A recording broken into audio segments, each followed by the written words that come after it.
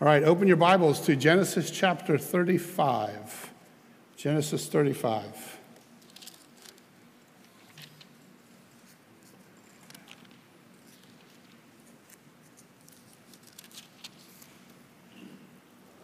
Pages turning. That's a good sound to hear. You know, one of the beautiful things about Scripture is how it shows the sin of its heroes. And it seems like chapter after chapter, we have just been seeing one bad thing after another with Jacob. And it's really things like these that, although you go, why is this even in here? And what does this mean? And how does this apply to my life today? One of the things that in seeing things like this is that you have to understand that these are the kinds of things that lead to the authenticity of the Scriptures. Nobody writes these things about their heroes. Right? Jacob would be named Israel. And who would write these things about Israel and the sinful ways that he had if indeed it wasn't just from God? And so we get to chapter 35, and I've been pretty hard on Jacob for a while now, but this is kind of a breath of fresh air because we see how Jacob responds to really difficult things. And so we're going to see in Jacob again that there's just a lot of bad things that happen, but his response is different. In fact, there are 4 tragic events in Jacob's life, and yet when most pastors preach this text and they title sermons or commentaries about it, they always have the word revival in there.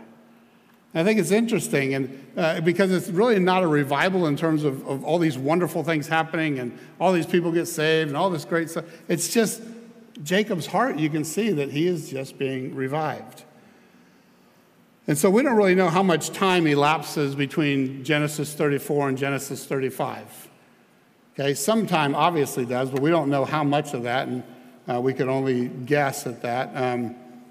What we do know is that God shows up. He shows up out of nowhere in verse 1. And so I'm just going to read a portion of our text this morning, verses 1 to 8, and then we'll go back through and pick it apart, the whole chapter. All right, let's read Genesis 35, beginning in verse 1. Then God said to Jacob, "Arise, go up to Bethel and live there, and make an altar there to God, who appeared to you when you fled from your brother Esau." So Jacob said to his household and to all who were with him, "Put away your foreign gods which are among you. Purify yourselves and change your garments. And let us arise and go up to Bethel, and I will make an altar there to God, who answered me in the day of my distress, and has been with me wherever I have gone." So they gave to Jacob all the foreign gods which they had and the rings which were in their ears, and Jacob hid them under the oak which was near Shechem. As they journeyed, there was a great terror among the cities which were around them, and they did not pursue the sons of Jacob. So Jacob went to Luz, that is Bethel, which is in the land of Canaan, he and all the people who were with him. He built an altar there and called the place El Bethel, because there God had revealed himself to him when he fled from his brother. Now Deborah, Rebekah's nurse, died, and she was buried below Bethel under the oak, and it was named Allon Bakuth. Now, when Jacob initially ran away from home, remember, he thought he'd never see his father again. His mom, Rebekah, who had kind of masterminded the plan for him to steal his brother's blessing, told him that she would get word to him after his father died, but she never did. Why? Well, because he hadn't died yet.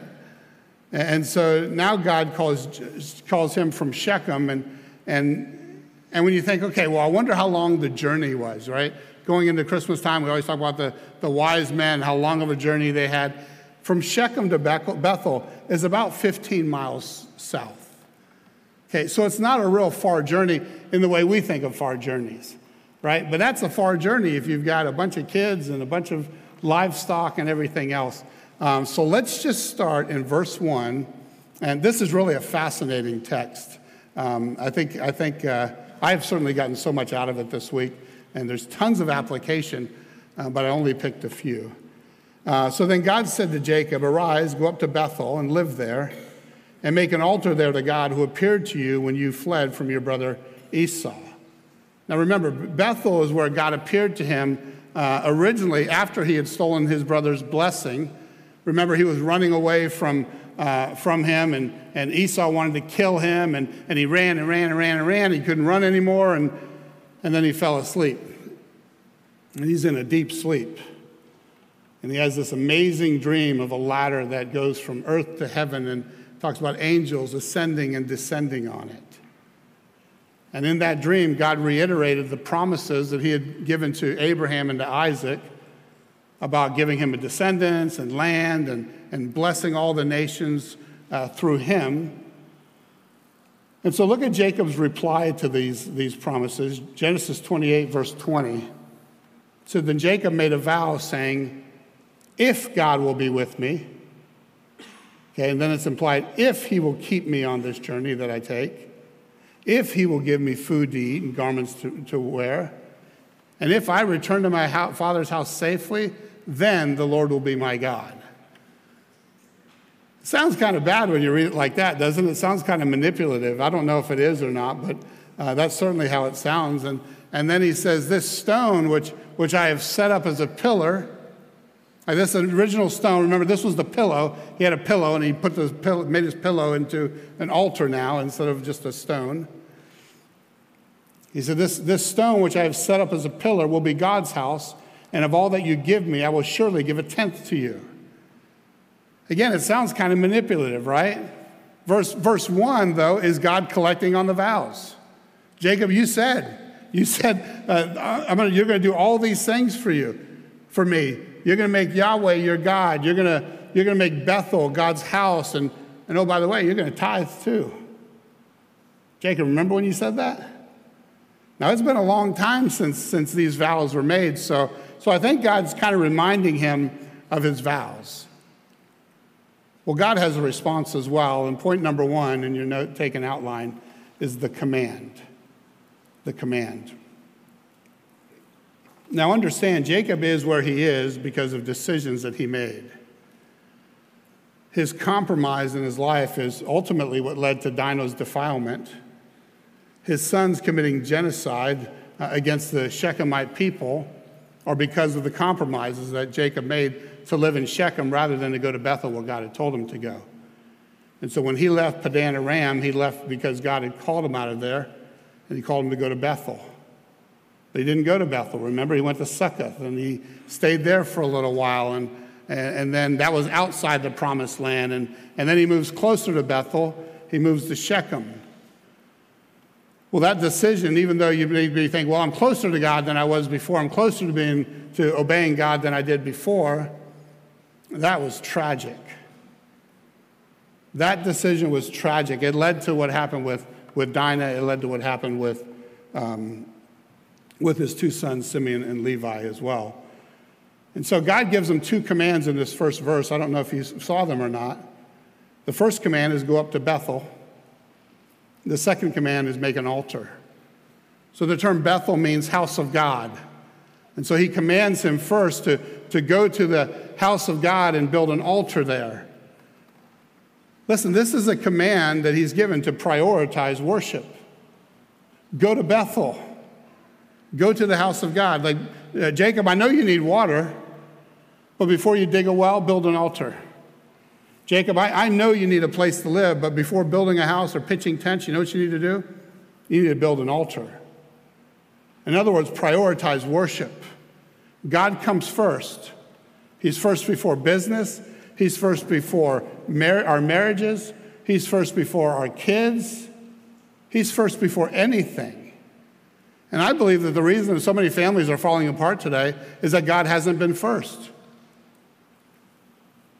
There's no priority of worship, even in the church. Yet we gather together as God's people on a Sunday morning to prioritize worship. And this is a beautiful day outside. You know, I joke sometimes. It's sometimes on Sunday morning I'll get text messages and people will say, Mike, it's raining so hard out here. We just can't go to church. And then, a couple weeks later, I'll get a text message and they'll say, Mike, it is so beautiful out. We decided to go to the beach and watch church on the way to the beach. And I think, what kind of weather do we have to have in order to get everybody here?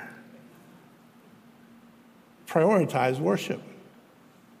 He gets first place in everything. Look at verse 2. So Jacob said to his household and to all who are with him, "Put away the foreign gods which are among you, purify yourselves and change your garments. And let us arise and go up to Bethel, and I will make an altar there to God, and who answered me in the day of my distress and has been with me wherever I have gone." And so it's a command to Jacob and to complete vows, and purification has to happen because you can't approach God any way you like. By the way, I noticed it again this morning. There's a pattern that Josh puts together for our worship. Have you noticed that? You notice the pattern that we have? It starts with a call to worship. Right? That's scripture reading, and we typically do a song, and then right from there we have a time of confession. Why? Because you can't just approach God any way you want to. Right? He has a certain way that you approach him. And so point number 2 is the consecration. The consecration. To consecrate something is to make it sacred. It's to make it holy. In order to prioritize worship, you see what Jacob tells his family? See what Jacob tells the servants? Get rid of all your idols. Get rid of the idols. Now, you probably read this like I'm reading it and go, wait a second, why do the people of God have idols? Well, some of that can be attributed to Rachel, right? She stole her father's idols, so probably still had them. I'm sure they got some idols after they killed the Shechemites and took their women and their children, that they probably got their idols as well. And Jacob says, you need to get rid of the idols. Why do we have to get rid of the idols? Well, because God doesn't compete with any idol for our affection. He demands exclusive worship. And so his people have to consecrate themselves from idolatrous ways. But it's more than just getting rid of idols. It's consecrating, right? It's a need to purify. We've been pretty tough on Jacob for the past few months, right? And deservedly so, okay? I love how he responds here. I do. It doesn't say much, but before, remember, he was silent when Dinah was defiled, but he's really a spiritual giant here. What's he do? He calls them to personal holiness. And the first thing he does in calling them to personal holiness is to tell them to acknowledge their sin. That there has to be a sensitivity to sin. Hey, don't tell me how spiritual you are if your sin doesn't bother you. The marks of true spirituality, I think, are when you are so sensitive to your sin that you turn from it and pursue holiness. I think we lie to ourselves when we think that spiritual maturity is educating yourself more in spiritual information. Look, I love information. I love studying the scriptures. I love theology. I love all of that. But true maturity is not simply knowing more stuff. True maturity is when you obey the stuff you know. I mean, how often, think about it, when was the last time you sinned because of lack of knowledge? When was the last time you did something wrong because you didn't know it was wrong, and you read the scripture and went, oh, I didn't know? Has it ever happened? I think we're more like Paul. Remember Romans 7? I do the things that I don't want to do. The things I know I'm supposed to do, I don't do, and the things I know I'm not supposed to do, that's what I end up doing. And so this is really a changed Jacob here. He's encouraging them to join him in building an altar to God. And he says, this is the God who answered me in my distress. This is the God who has been with me everywhere I went. That is huge. That's why this is like a revival passage, because his day of distress started when he ran from Esau 20 plus years ago. And he looks back at that, and he looks at all this stuff that's happened, and he recognizes, wow, God has been with me through decades of sin and heartache. He was with him when he was tricked by Laban multiple times. He was with him when Jacob made Laban rich and had nothing for himself. God was with him when Laban pursued him. God was with him when God wrestled with him. And God was with him when Esau had a 400-man army to confront him. God never left him. But I would be willing to bet that Jacob would have thought during those times, where's God? Look at verse 4. So they gave to Jacob all the foreign gods which they had, and the rings which were in their ears, and Jacob hid them under the oak which was near Shechem. Circle those, underline those words, so they gave. You know what that means? They obeyed. Now listen, please don't use this as a proof text for not wearing earrings.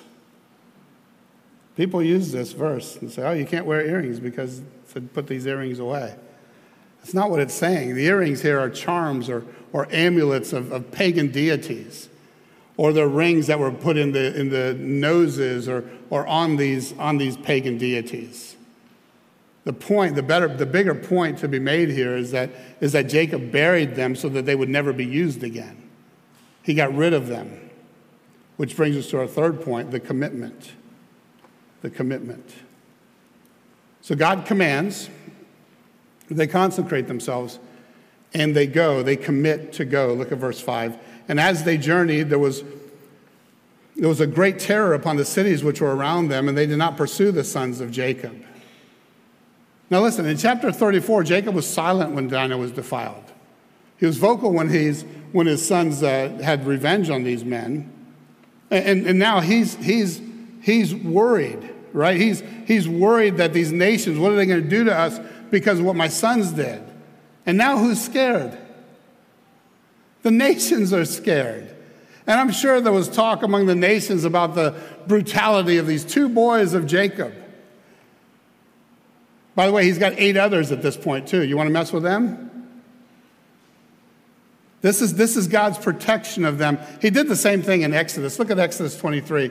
I will send my terror ahead of you and throw into confusion all the people among whom you come, and I will make all your enemies turn their backs to you. You realize that sometimes God protects his people by making their enemies terrified of them? And we get so scared. Look at verse 6. So Jacob came to Luz. By the way, that's just the Canaanite name for Bethel. So Jacob came to Luz, that is Bethel, which is in the land of Canaan, he and all the people who were with him, and he built an altar there and called the place El Bethel, because there God had revealed himself to him when he fled from his brother.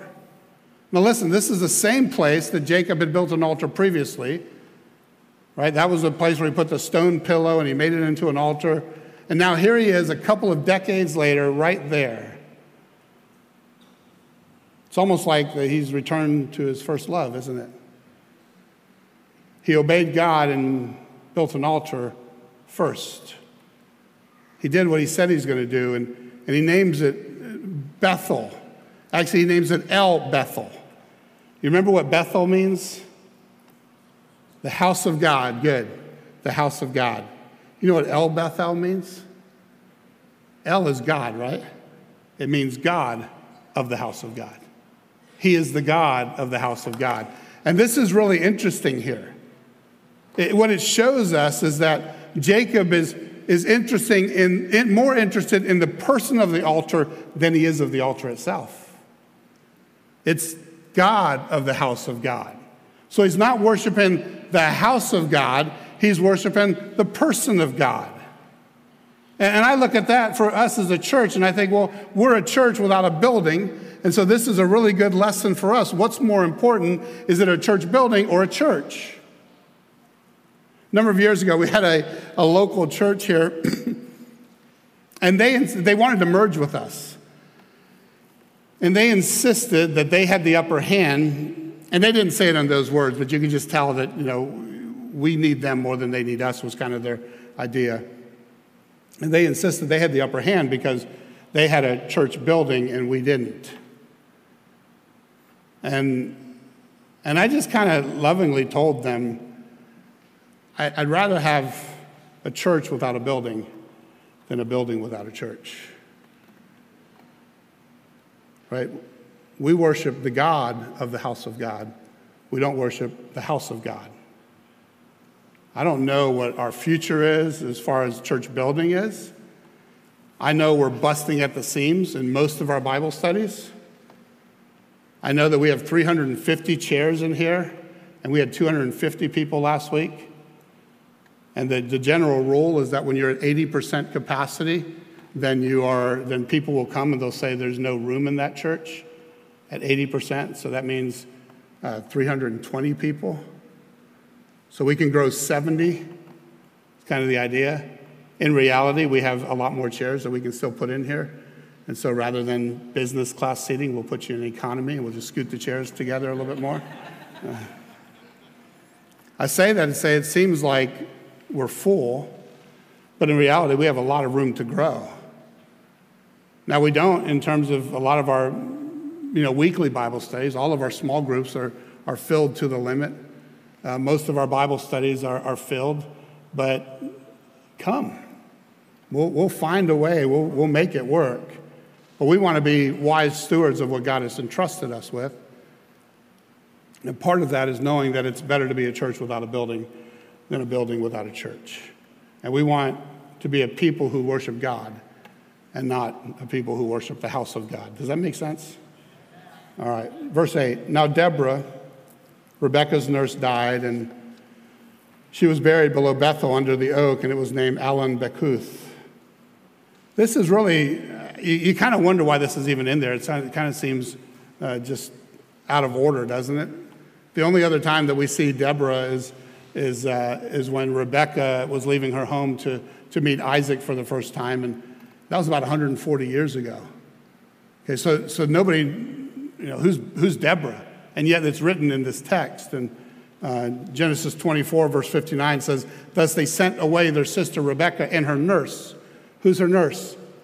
Deborah is, with Abraham's servant and all his men. And they were also accompanied by Rebekah's maids, and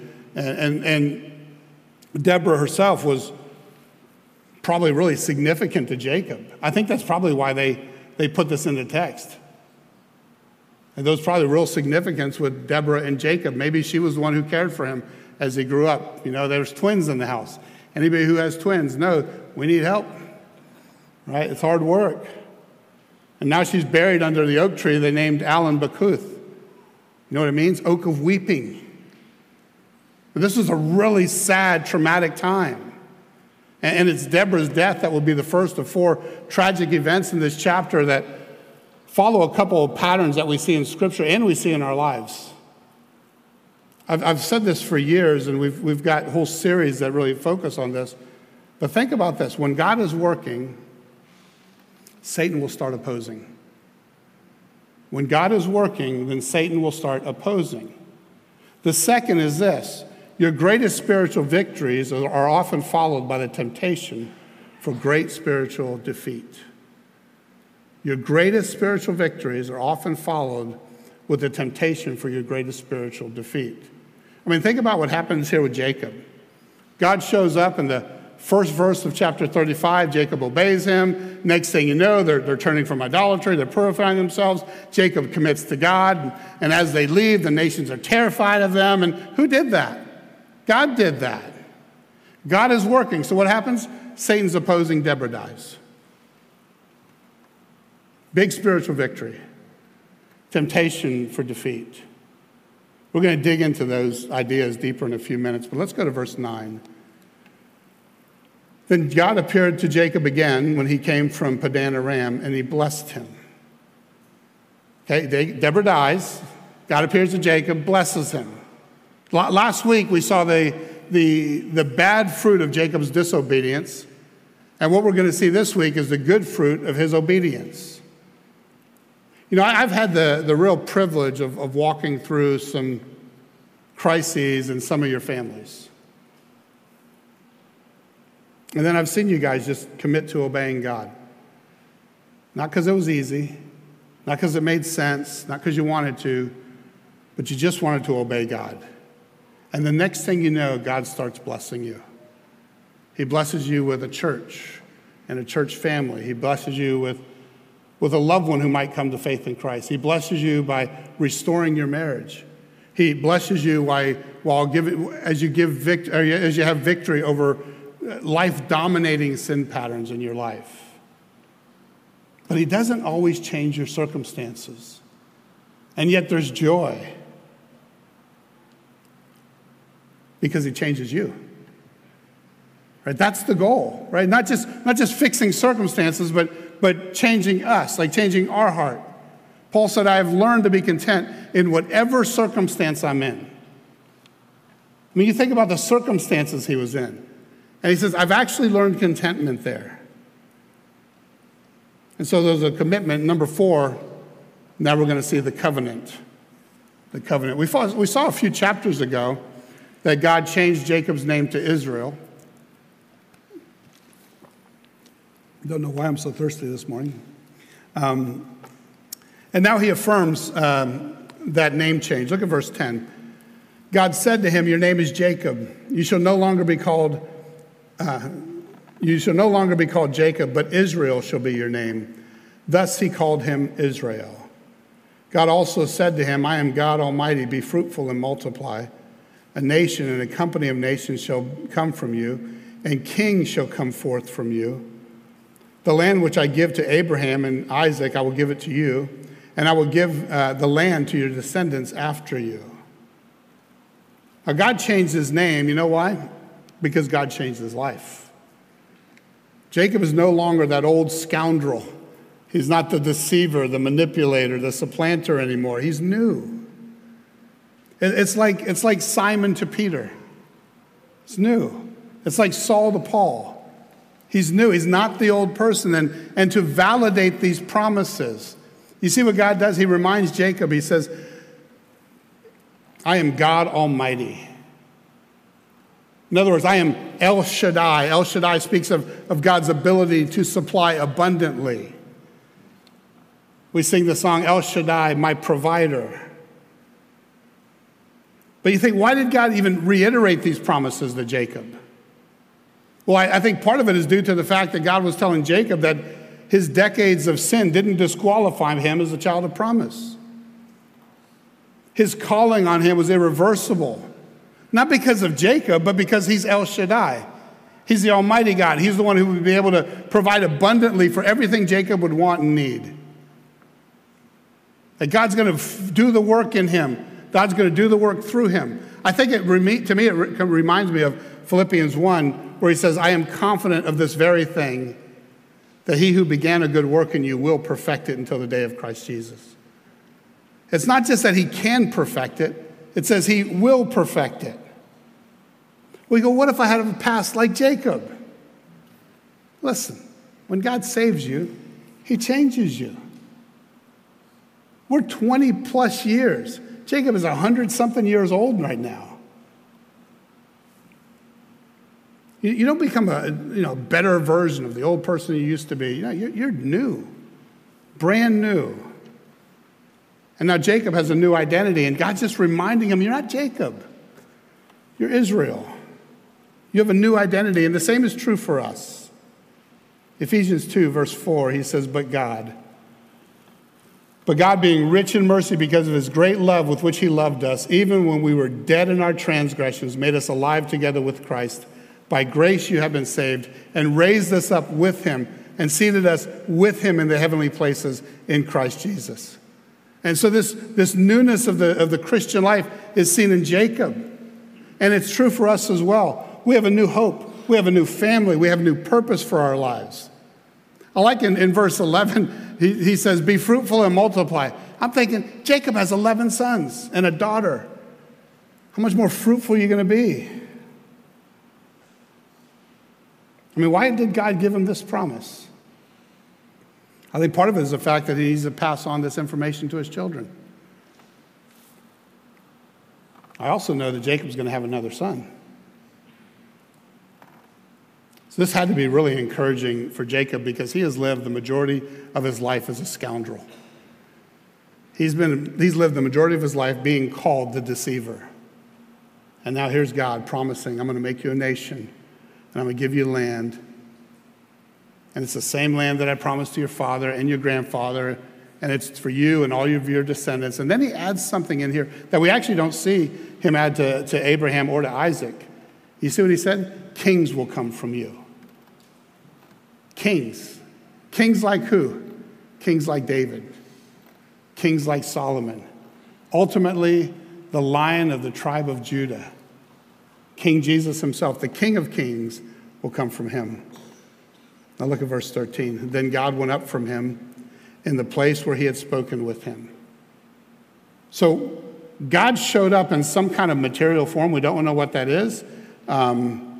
He manifested himself that way in some bodily form, and then it says he left. Was it the angel of the Lord? We don't know. It doesn't say. Look at verse 14. Jacob set up a pillar in the place where he had spoken with him, a pillar of stone, and he poured out a drink offering on it. He also poured oil on it. So Jacob named the place where God had spoken with him Bethel. So this pillar with oil and drink, the drink offering is found throughout the scriptures. And it carries the idea of being poured out.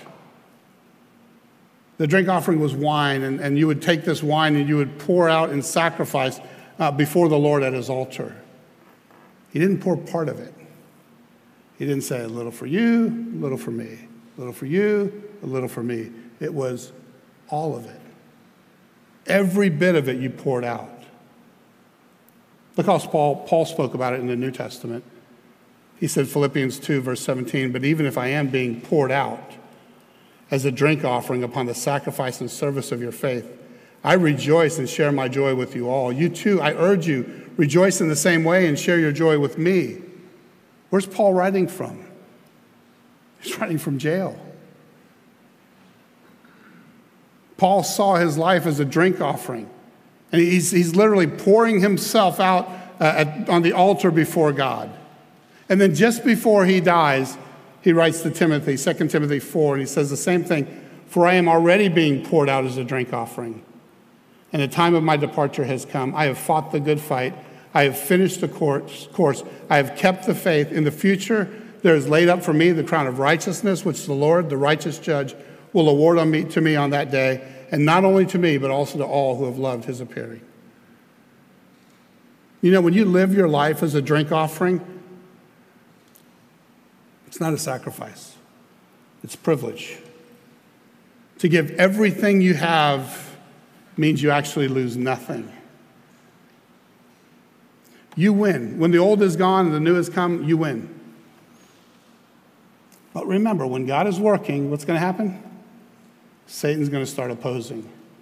After our greatest spiritual victories is a temptation for our greatest spiritual defeat. And that's what we're going to see in Jacob. Point number 5 is the crises. The crises, plural. The first crisis was the death of Deborah. Look what happens next, verse 16. Then they journeyed from Bethel, and when there was still some distance to go to Ephrath, Rachel began to give birth, and she suffered severe labor.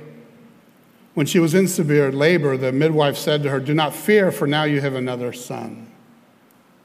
Now listen, these sons in this family were a source of contention. You had 4 women vying for Jacob's affection. You had Leah, Rachel, Bilhah, and Zilpah. Rachel, though, she was Jacob's favorite. Unfortunately, she could only have one son. She had Joseph. And now she's having a second son, and she's going through very difficult labor. Look at verse 18. And it came about as her soul was departing, for she died, that she named him Ben-Oni, but his father called him Benjamin. Wow. Finally, Jacob is following God. He's obeying God. He's doing what God calls him to do. And then his beloved wife, Rachel, dies. Maybe he was saying, God, couldn't you take Zilpah? Couldn't you take Bilhah?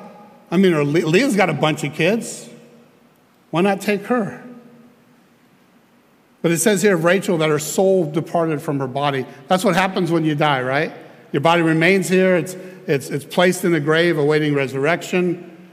But the real person is not in the body. The real person is what's inside the body.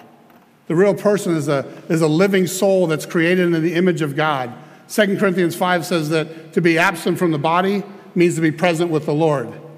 And so immediately after a person dies, their soul goes to either heaven or to hell. And the Christian who's absent from the body, that Christian is present with the Lord. Well, that's such an encouraging thing. I don't know if it's that fast or that fast, right? It's just, you're absent from the body, you are present with the Lord. And before Rachel dies, she named her son Ben-Oni. What does that mean? It means son of my sorrow. And then she dies. Can you imagine? His name is Ben-Oni. He's son of my sorrow. I've had so much pain, so much suffering. And then she dies. And I guess Jacob figures, well, what she doesn't know won't hurt her. So I'm going to change his name to Benjamin, son of my right hand, because that sounds a whole lot better than son of my sorrow.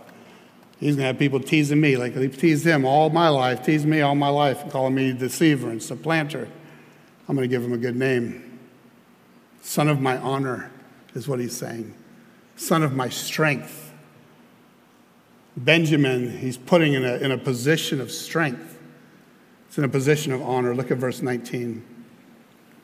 So Rachel died and was buried on the way to Ephrath, that is Bethlehem. Jacob set up a pillar over her grave, and that is the pillar of Rachel's grave to this day. So Rachel died, and she was buried, and that's what we know. How long did Jacob mourn? No clue. You know what we know for sure? He loved her more than he loved anybody else. Which is a bit of irony here, isn't it? Remember, Rachel is the one who said, give me children, plural, or else I die. And so she died after giving her birth to her second child. And now, so you got Deborah who dies, and now Rachel dies. So what does Jacob do? If it's the old Jacob, he does something different than he does now. Look at verse 21. Then Israel journeyed on and pitched his tent beyond the Tower of Eder. What did Jacob do? He journeyed on. He kept going. The love of his life has just died, and he journeyed on. Listen, life goes on. Were there tears? Probably. Was there sorrow? Probably. Was there deep mourning? Probably. Was there emptiness? I'm sure. And anybody who has lost a loved one, don't you hate it how you have this empty feeling and you feel like the whole world is going to stop, and you go out of the hospital, or you go out of the hospice home, or you go out of wherever you're at, and you're in deep mourning, and you look around and people are just driving and walking and doing their thing, and you want to go, don't you know who just died? I mean, how can I go on when I'm just so sad? And life just goes on. Benjamin has been born. He's got a son. He has to move forward. But now another crisis happens. Look at verse 22. And it came about while Israel was dwelling in that land, Reuben went and lay with Bilhah, his father's concubine, and Israel heard of it. Reuben? Reuben's the firstborn. Reuben's supposed to be the leader. Reuben's supposed to be the example. And he does this? Listen, this was an embarrassingly shameful sin. Paul said this is the type of sin that not even the Gentiles do. I mean, you just think, now here's Jacob, right? And you know what he looks at? He looks back in his life and look at his first three sons. You got Reuben. He commits incest. Sons 2 and 3, which ones are those? Simeon and Levi. They're murderers. You think your family's messed up. Listen, no family is perfect. It will be Jacob's fourth son, Judah, that God will bring the promise through. Even though we're going to see in chapters ahead that he's got his own share of problems. Look at 22 again. He says, now the sons of Leah.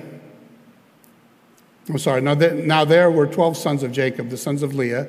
Reuben, Jacob's firstborn. Then Simeon and Levi and Judah and Issachar and Zebulun. The sons of Rachel, Joseph and Benjamin. The sons of Bilhah, Rachel's maid, Dan and Naphtali. Sons of Zilpah, Leah's maid, Gad and Asher. These are the sons of Jacob who was born to him in Padan Aram. And as you go through this list, these are not men who are examples of amazingly spiritual men in the history of Israel.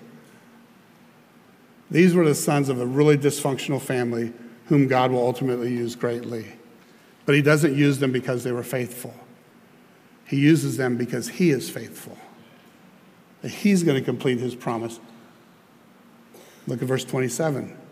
Jacob came to his father Isaac at Mamre, at Kiriath Arba, that is Hebron, where Abraham and Isaac had sojourned. Again, there's a bit of irony here. This is where Isaac called Esau. Isaac told Esau to come to this place decades before, and he said, I'm getting ready to die. He didn't know he had decades left to live. I'm getting ready to die, and I want to bestow a blessing on you. And then Jacob stole the blessing and ran away. That's what kick-started this whole thing. Verse 28. Now the days of Isaac were 180 years, and Isaac breathed his last and died and was gathered to his people. An old man of ripe age, and his sons Esau and Jacob buried him. So think about this now. First Deborah dies, then Rachel dies, then Reuben does what he does, and now his dad dies. And then you got these brothers who were estranged, were enemies, and they come together in unity to serve their father, which happens oftentimes, doesn't it, in funerals. So how do we apply this text? Wow, so many ways. I've just got a few here. Number one, put away your idols.